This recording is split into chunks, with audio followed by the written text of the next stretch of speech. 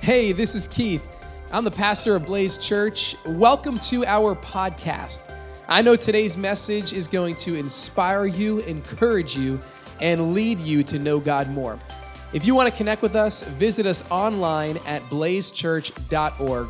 Enjoy today's message.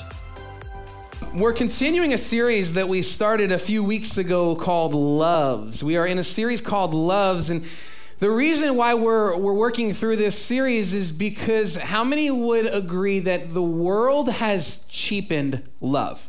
Yeah. It's just gotten cheap.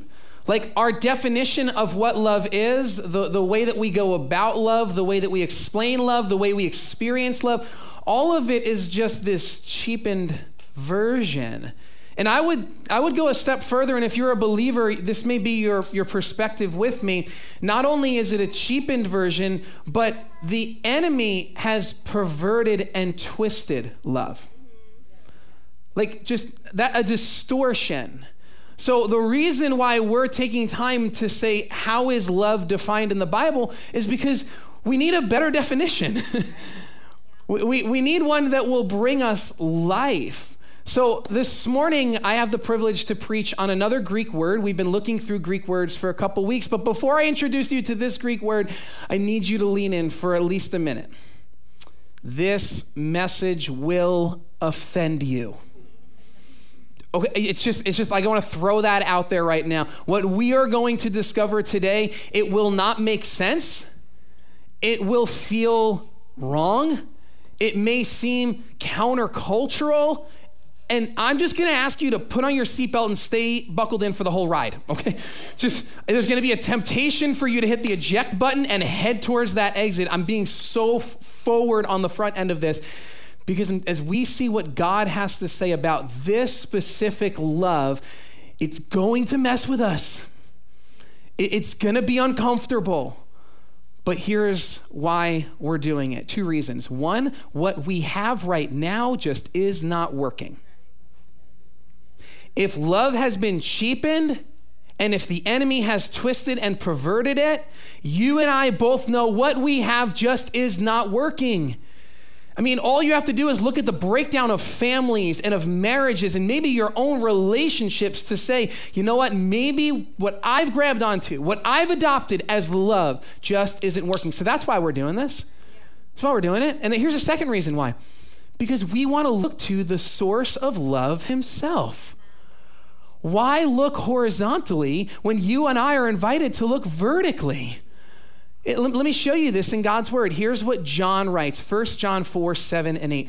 Dear friends, let us love one another. Why? What does it say there? For, say it with me. Can I have that water? Love comes from God. Thank you so much. So cute. Thank you. That's my wife, everybody. We'll talk about it in a few minutes. Love comes from God because why? God is what? God is love. So check this out. Here's why we're going to look to a different source, because we're going to look to the one who gives us love and whose name is actually love. Like, why would I look around me when I can look to the one who is love? Here's why. Because it's uncomfortable. Because it's harder.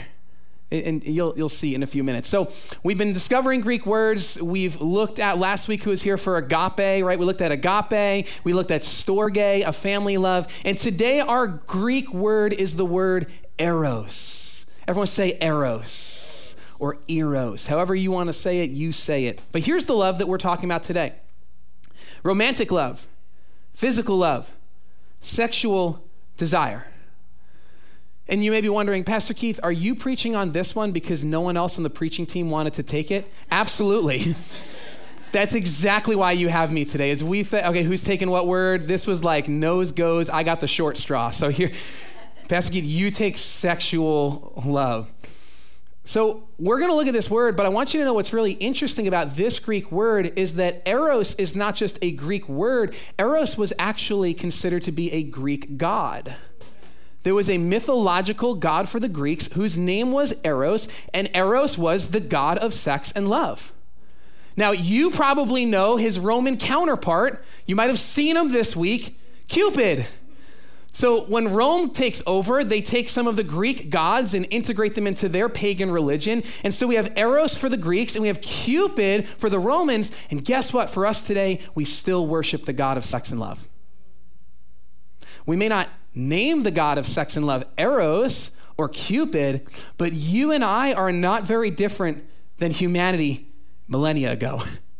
We still elevate this romantic love, physical pleasure, sexual drive. We elevate it and make it like the pinnacle of humanity, the greatest of experiences. And we go to Eros expecting to find satisfaction. And this morning we are going to look at, should we be worshiping the god of sex? Or let me rephrase it. Should we be worshiping the mythological god of sex? So who's uncomfortable? Because we just started. Here we go. Let's start with the first question that you may be wondering. Is sexual desire wrong? Can we get a better no from somebody? Come on. Come on.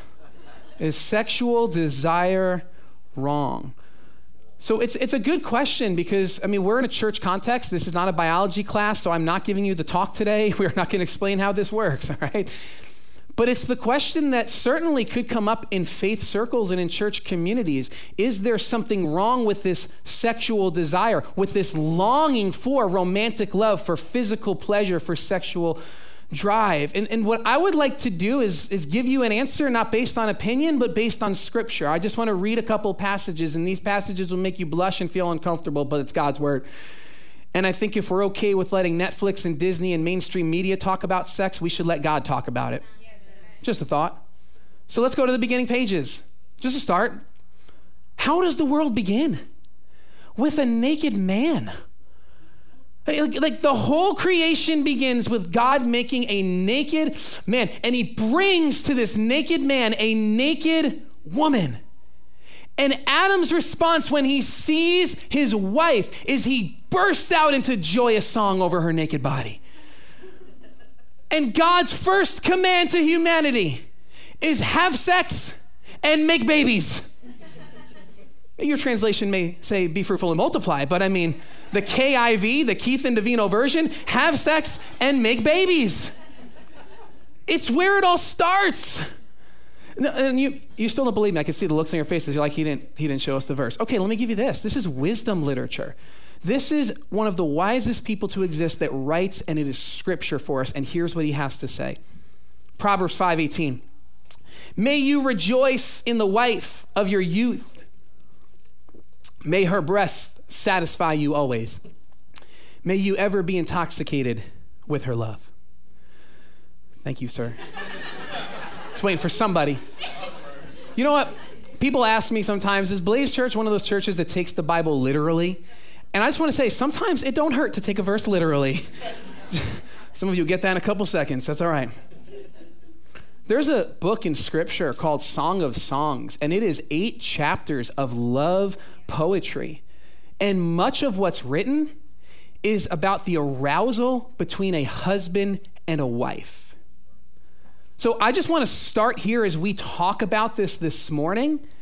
Sexual desire is not the problem. Sexual desire, sex, and romantic love is a good thing. But listen, when a good thing becomes an ultimate thing, it becomes a dangerous thing. When we take something that is good and we make it supreme, if we can use this language, we worship it. We ascribe it highest worth in our lives. When we do that with any good thing, and for today we'll be talking about sex and sexuality, but you take any good thing that God has given us and you make it an ultimate thing, the thing that you say, this will satisfy me, this will make me whole, this will complete me. When you do that, the good thing becomes ultimate and it becomes dangerous. And that is what we have done as humanity. And we're not the first people to do it. This humanity has been doing this. In fact, in the first century, when Rome is the ruling empire and sex and sexuality is the pinnacle as it is today, in a sexualized culture, Paul, under the inspiration of the Holy Spirit, writes to the church and the believers in Rome and says, you want to know why this is happening? You want to know why a good thing has become an ultimate thing and now it's a dangerous thing? It's because of this word, the exchange. Everyone say the exchange. There's an exchange that's taken place. Paul writes of the exchange in Romans chapter 1, and here's what he says. For although they knew God, they neither glorified him as God nor gave thanks to him. But their thinking became futile and their foolish hearts were darkened. So here's the picture that Paul paints for us. There is a group of people who knew God. They knew of God, and yet they didn't glorify him, meaning they did not ascribe to him ultimate worth. They didn't worship him. They neither glorified nor gave thanks to him. They had an awareness, and many of us are there. That might be where you are today. You have an awareness of who God is, but if you're really honest, God isn't leading your life. He's not the one you glorify. He's not the one you give thanks to. It could be sex and romantic relationships. It could be career and money and hopes of the future, or just a peaceful life. Something that we say, well, yeah, I know of God, but he's not my everything. We just sang Christ be magnified, and we can sing it, but Paul is putting his finger on a place and saying, and yet I don't know if you're actually glorifying him and thanking him. And so when we are there, here's what he goes on to say happens. Therefore, God gave them over. So those who knew of him and yet did not glorify him, God gives them over in their sinful desires of their heart to sexual impurity for the degrading of their bodies with one another. So look at how gentle the Lord is. He says, if you want to reject my plan for your life, and specifically in this writing, Paul speaks of sex and sexual immorality. If you and I want to reject God's plan, God in his gentleness says, okay. He's just okay. So like this morning, remember, because we started here, like this will offend us. This will be uncomfortable. If in our being offended, we say, well, that's nice, but I'm just not going to live that out. The Lord in his gentleness, in his love and kindness says, okay, but I have something better for you. But you make the choice here. And here's what Paul writes. They exchanged the truth about God for a lie and worshiped and served created things rather than the Creator who is forever praised. Say it with me. Amen. Paul goes, here's the exchange.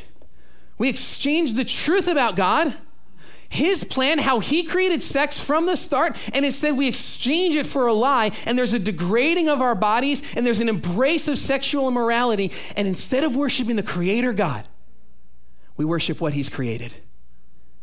Just like the Greek culture, you and I go to the mythological God of sex and romance and love and say, I'll go there. And we reject the true God himself. We chase what we want. And friends, yes, God loves you so much that he gives you this freedom to live how you want. But could I ask you a question that I wrote down as I was studying? Why would we turn away from the true God of love and sex and worship the mythological God of sex instead? Why would we do it? It's a rhetorical question. Don't shout out answers as I drink this water, please. But think of that. Why, as people, as a society, when God is saying, I have a true way for you to experience the beauty of this sexual desire, why would we turn instead to a mythological God? And I'll offer some suggestions, and these are just my responses. I won't even call this Q&A, question and answer, because I'm not the answer man. It's simply responses that we'll see in Scripture. But if there is this exchange of the truth for a lie, as Paul writes in Romans, then we have to ask a very big question that we're not going to unpack together in our short time in its entirety, okay? Big question, what is the truth? I mean, if you're familiar, Pilate asks that question before the crucifixion because it is one that we are constantly asking. Then what is the truth? And if I could offer you just one word, and I encourage you to write this down, if you want to take the entirety of what God has to say about sex and sexual relationships and romantic relationships and all of this, if you want to boil it all down to one word that I believe would best encapsulate God's plan as truth, it is simply this word, covenant.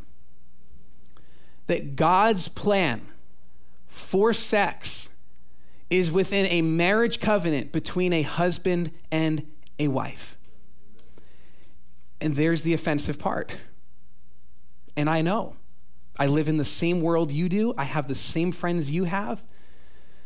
But if you're really saying, if I can grasp what you're saying and what Scripture is saying, what is God's original plan and intent for sex? It is between a husband and a wife in a marriage covenant. And here's why. Tim Keller offers this, that sex within a marriage covenant between a husband and a wife, it becomes a sort of sacrament to the covenant. So a sacrament is an external sign of an invisible reality.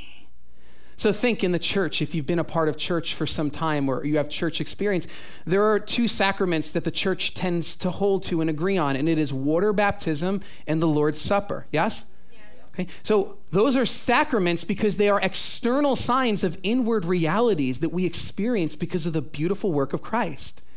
We remember, we give thanks. So within marriage covenant, sex now becomes an external sign of an invisible reality. Well, what's the invisible reality? That two have become one flesh. That two have not just offered to each other parts of themselves, namely their bodies, but rather they are united in union. So let's not talk about us because it's getting very uncomfortable. Let's talk about some other people. Let's talk about the first century.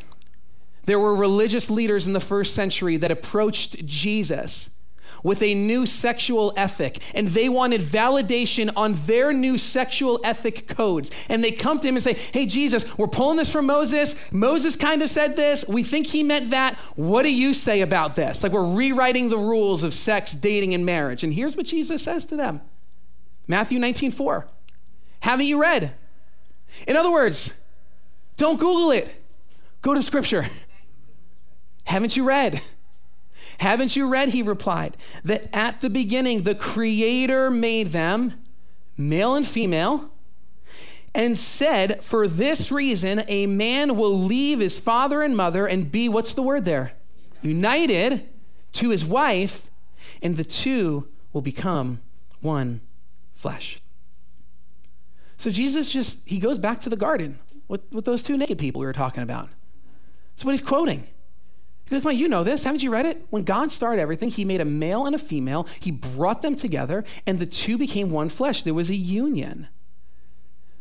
When sex is enjoyed in a marriage covenant, it is a sacrament that shows the union of two souls, of two becoming one. See, here's what we hear so often, and this is why this is so countercultural. What we hear is a phrase like, oh, it's just sex. It's just sex.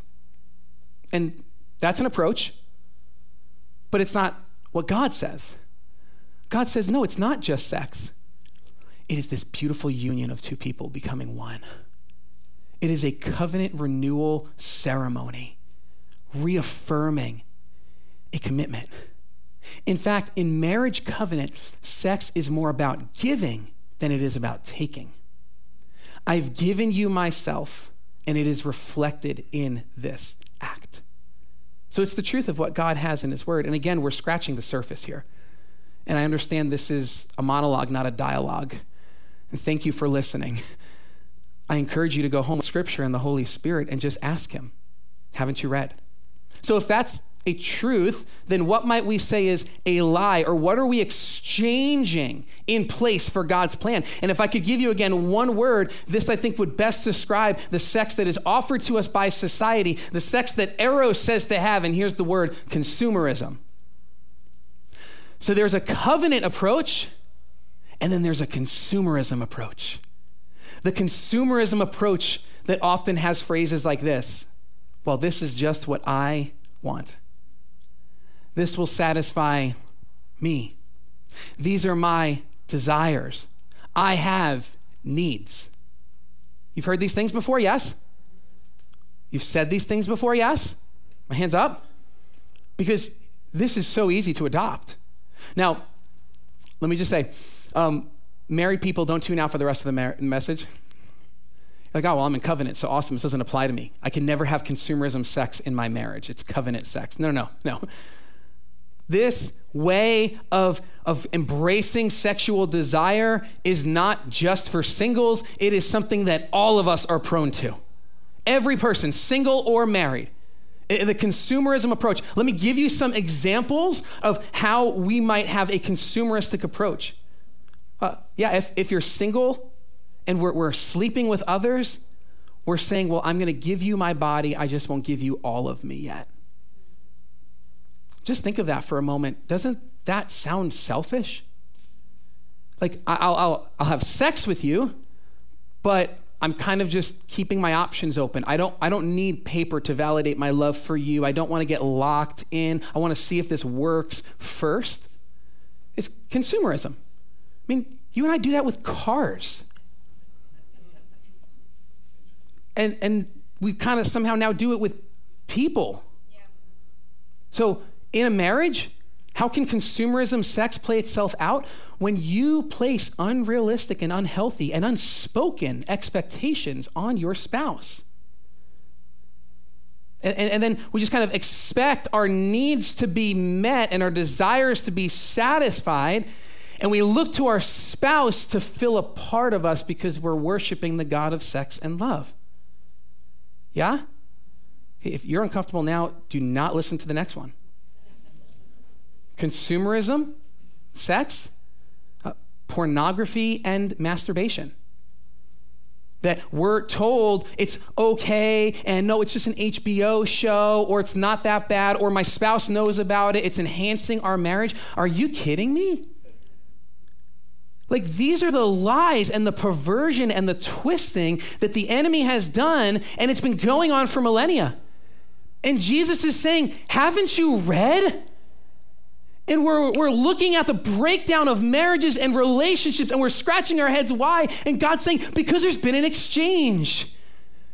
Because we've taken the truth of God and we've embraced a lie, because the lie feels so good. But its end is death and destruction. Students in this space, I am so glad that you are here, and we as adults are praying that you adopt God's worldview now instead of having all the baggage and the shame. Could you guys clap for our students that are in this space? Like, we're supporting you, and it is crazy hard for you right now. Crazy hard. Like, I'm old. We didn't have Instagram when I was in high school. We couldn't snap nobody. There was no TikTok. Like, you're living in this culture and you have a church that is praying for you, that loves you. Here's another way, because it's not just, remember, sex in the act. And we'll see Jesus' words in a minute. You want to know another way we get consumeristic with this? When we fantasize and create this romantic reality for ourselves. And we say maybe things like, oh, once I find the right person, I'll be completed. I need my second half. And we visualize the white picket fence and the little puppy and the kids, and the husband comes home on time with flowers and candies, and the wife's always looking good and she's there. And we just romanticize, and guess what you're doing? You're once again going to the God of romantic love and sex for your satisfaction. Yeah. Like, this is where we are. And guys, we know, if we could just be honest this morning, we know that this way of loving, its end is destructive and it is a breakdown. And so Jesus looks at this, and his words are so drastic to us as he's talking to the religious and to the crowds and to his followers. And he's saying, if you want to know what you are to do, if you find yourself worshiping Eros instead of God, here's what you should do. Be drastic.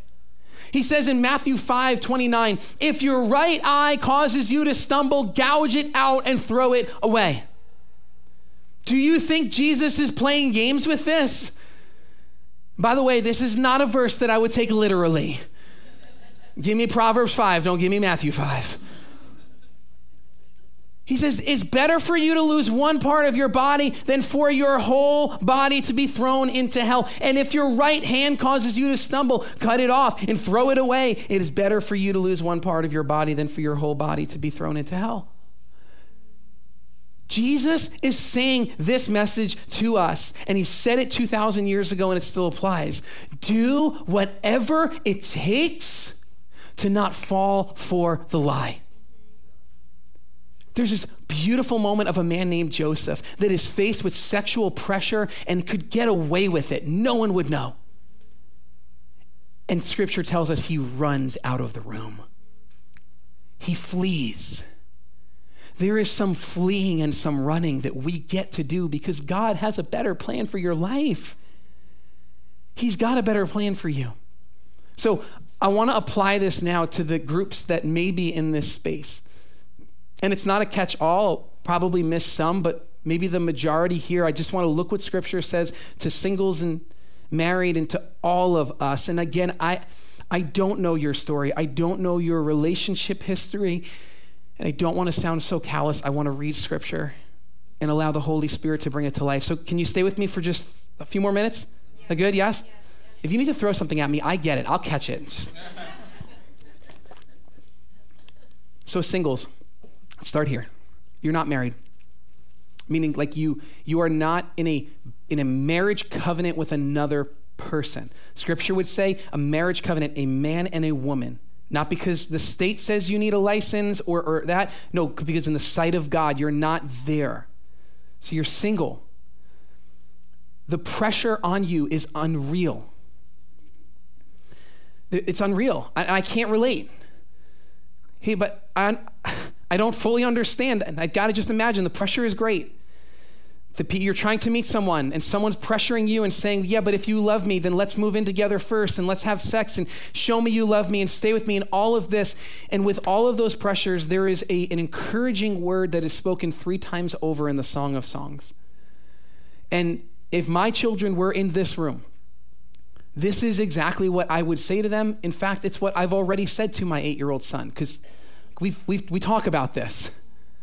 And here's the encouragement that comes from scripture to those who are not in marriage covenant. Daughters of Jerusalem, I charge you, do not arouse or awaken love until it so desires. Don't awaken it. Don't start. Like, if I could offer you this, what scripture is saying, you're going to want to write this one down. This is going to be like, this is deep. If I could give you the best strategy when it comes to romantic love and sex as a single, here is the greatest one-word strategy. You ready? Are you ready? Say, I'm ready. Okay. Time. Just time. The greatest strategy, you're like, that's not deep, bro. I was waiting for some more. That's it. That's it. Time. Don't rush. Don't rush into romantic relationship, and don't rush into giving your body to someone that won't be union with you in every other part of their lives. Time. And here's another way to apply that too. If you're single and you're saying, okay, well, we'll just get married so we can have God-honoring sex. No. You're bringing a consumer approach into a marriage. You're just going to have consumer approach in your marriage. Marriage is not the answer. Jesus is. So it's not, oh, married people get a free skate, so I'll just get married. No. Time. God honoring. Just wait on him. And I know the waiting is hard, and that's why scripture says those who wait on the Lord will renew their strength. Because in your own strength, you and I can't do this. We wait on him. And hey, shameless plug. Tonight, young adult night, 5:00. If you're single, come on out. You might meet somebody. All right? Come on through. Some pizza and wings. Like, just time. So, okay, I hear you, Pastor Keith, but what if the love is already awakened? What if it's already there? And I get it. Like, you came to church, and I believe you're encouraged. We're not being beat up. We're being built up, yes? God's word cuts us so that we can grow. But I also understand some of you are going to have a very awkward ride back to your house. Honey, I don't think we should be sleeping together anymore. So what are we doing with this now? So what if it's already there? What if you're saying Pastor Keith, well, we're already having sex. We're already living together. I'm addicted to pornography. I just can't stop fantasizing. Okay, so I want to give you 2 words of encouragement here if that's where you are. And the first one is this: no shame. Can you say that with me? No shame. You know, leading into this message, I had asked our leadership team to be in prayer all week long about this message, because you know what I know about a message like this? The enemy will do his very best to twist and distort these words to offend us and pull us off the path that God has for us. So your leadership team, your board of trustees, pastoral leaders, and others have been praying that the enemy would not harden hearts this morning, but that we would stay soft. Because God is able to do something great in all of our lives today. So we got to just say this. There is no shame for you if that's where you are. You came in today, welcome home. We love you and God loves you. And he's got a good plan for your life. This isn't a scarlet letter church. Okay, you are welcomed here. And listen, here's the words of Scripture. Therefore, there is now no condemnation for those who are in Christ Jesus. Why is there no condemnation? Because through Christ Jesus, the law of the Spirit who gives life has set you free from the law of sin and death. So if you are in Christ and you are living a life that doesn't honor him in your romance, in your sex, and the physical pleasure, you are in Christ. There is no shame for you. There is no condemnation for you. You've got to memorize this verse, Lamentations chapter 3, 22 through 23. You have got to know this one, because when the enemy brings shame, you've got to be able to say, the steadfast love of the Lord never ceases. His mercies never come to an end. Amen. They are new every morning. Great is your faithfulness. Yes. And tomorrow when you wake up and the enemy wants to put shame on you, you say, no, there's new mercies from the Lord for me today. My God is for me. No shame. There's the second part. Do you want the second part? No, you don't. Now we close up now, Joe. Let's just sing. Here you go. Second part. There's no shame. You got to make change. It is so okay to not be okay. It is not okay to stay that way. God doesn't want you there. It's all right. It's okay to be not okay. I'm not okay. There's days I wake up, I'm not okay. It's not okay to stay that way. We can't justify our sin. In fact, Paul writes about it in Romans where he says, well, should we just go on sinning so that grace will abound even more? And he goes, no, of course not. That's not freedom. It's bondage. So make change very practically. That's where when you drive home now, you begin to say, how are we going to honor the Lord in our romantic relationships, single or married? Paul writes to a young pastor named Timothy, and he says to him that in his day, thankfully it's not in our day, this is just in his day. In his day, there would be people who would look like Christians, but they wouldn't act like Christians. Crazy, right? We don't have that problem. It's awesome. They would claim to follow Christ, but they actually wouldn't do it. And here's what Paul writes to Timothy. They will act religious, but they will reject the power that could make them godly. Then he goes, stay away from such people like that. There were these people 2,000 years ago that acted religious, but they actually rejected the power that God alone could make change in their lives. They didn't embrace that he could make change. They settled. Let's not be like those people. Let's allow the power of God to change us. So don't awaken the love, and if it's awakened, his mercies are for you so that you can change. Married people, because again, marriage is not the answer. It is so easy in marriage to worship eros, to make it all about the romantic aspect of the marriage, the sex of the marriage. And here's what the author of Hebrews writes. Let marriage be held in high honor among all, and let the marriage bed be undefiled, for God will judge the sexually immoral and adulterous. So we hear that word and it's easy to tune out and say, okay, well, I'm not adulterous. I haven't cheated on my spouse. We are in covenant together. So I'm not defiling the marriage bed. If we can look back at the words of Jesus before he tells us to pluck out our eyeballs and cut off our hands, remember that moment, right? Okay? Before he says that, here's what he says. Keep the word in your head about adultery. He says, you've heard that it was said, you shall not commit adultery. But I say to you that everyone who looks at a woman with lustful intent has already committed adultery with her in his heart. So Jesus exposes the heart behind the action, the attitude, and says, listen, lustful intent, do you know what that word has to do with? Greed and idolatry.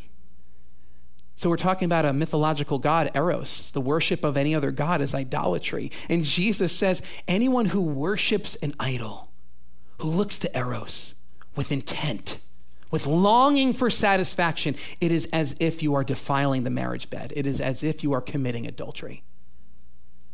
So here we are now saying, what hope? What hope then? We live in a sexualized culture as the people before us did. It is so easy to allow consumerism, sex to come into our relationships. Single or married, we are all susceptible. What is the hope?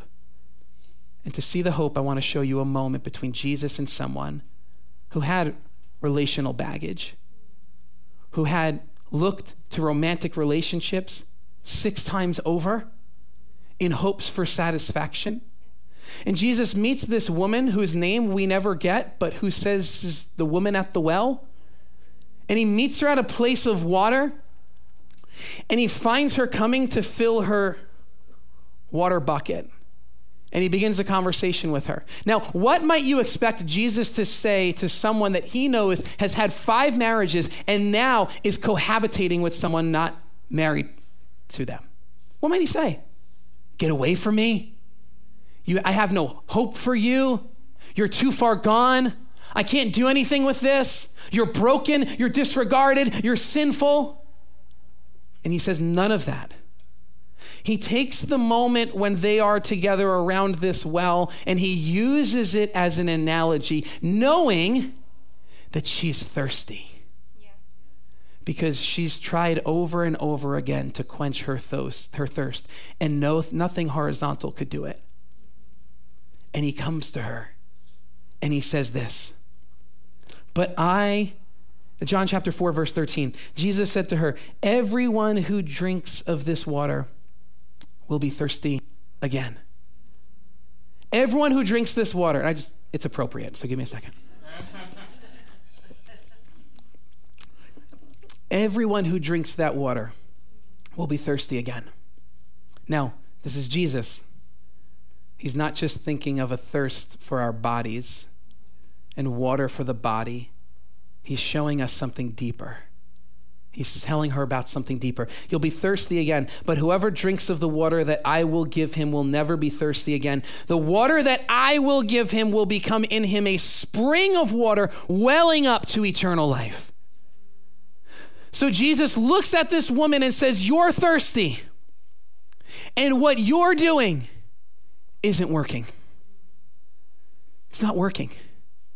You keep coming back again and again to this well, and not the physical well, but the well of saying, I need satisfaction.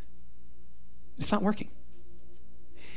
And he draws her in, and he invites her to come to him. And he, in essence, says this through their conversation: look to my spousal love and be satisfied.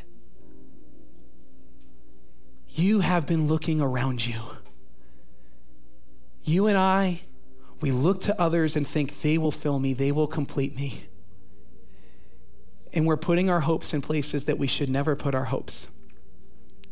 And Jesus says, look to me and be satisfied. Years before this moment, God spoke through the prophet Jeremiah, and his words are strong and they are for us today. He says, my people have committed 2 sins. Say 2 sins.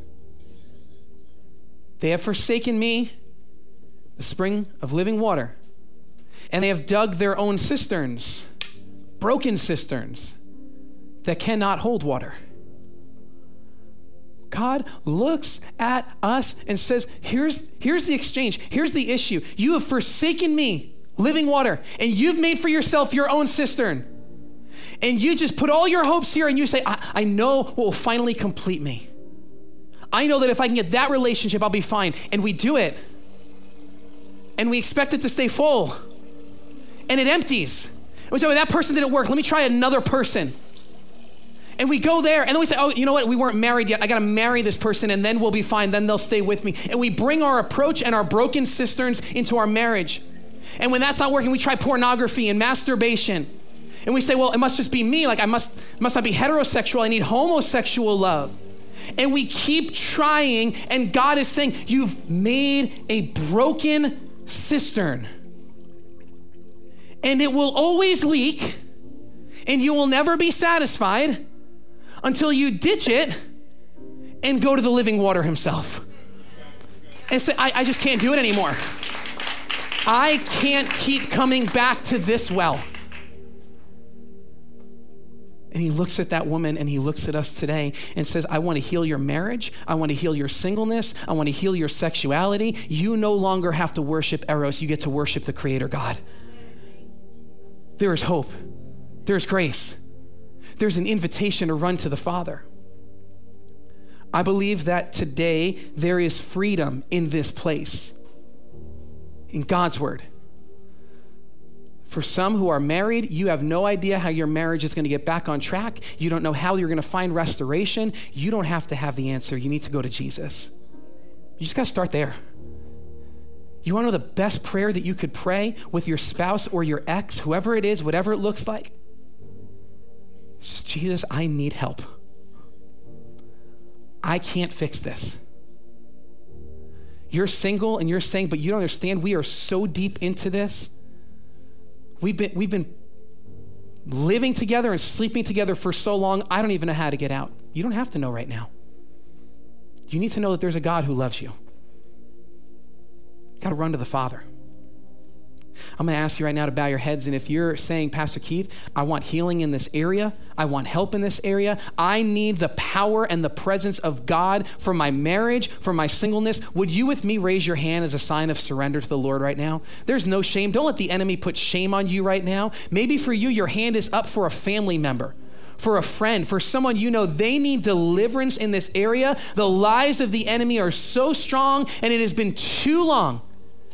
And so God, right now with our hands up, we are surrendering to you, saying, heal us. We want to forsake the broken cisterns and come to the living water. We want to trust in you, our God, who says, come to me, all who are weary, and I will give you rest. God, I pray for those whose marriages seem like they are so frayed and so beyond repair. And Eros has been at the center, that today you are moving into place in the center. I pray for those who are single and are trying to navigate this life in a God-honoring way, and it is so hard. God, may you be their peace and their strength. We need you.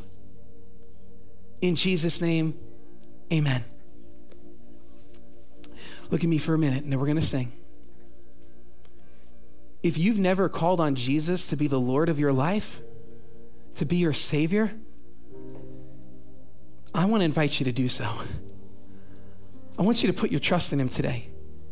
To turn from the mythological God, Eros, and rather to the God who loves you, who's got the best plan for your life. Because he wants to welcome you home. There is no condemnation for those who are in Christ Jesus. So in this moment, we're going to pray as a church. And if you want to receive Jesus as your Lord and Savior, I invite you to raise your hand to the Lord, not to me, not to anyone around you, but to say, God, I am surrendering. I am calling on your name.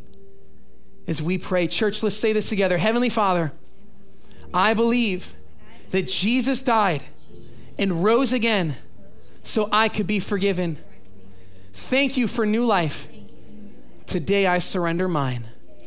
In Jesus' name. Amen.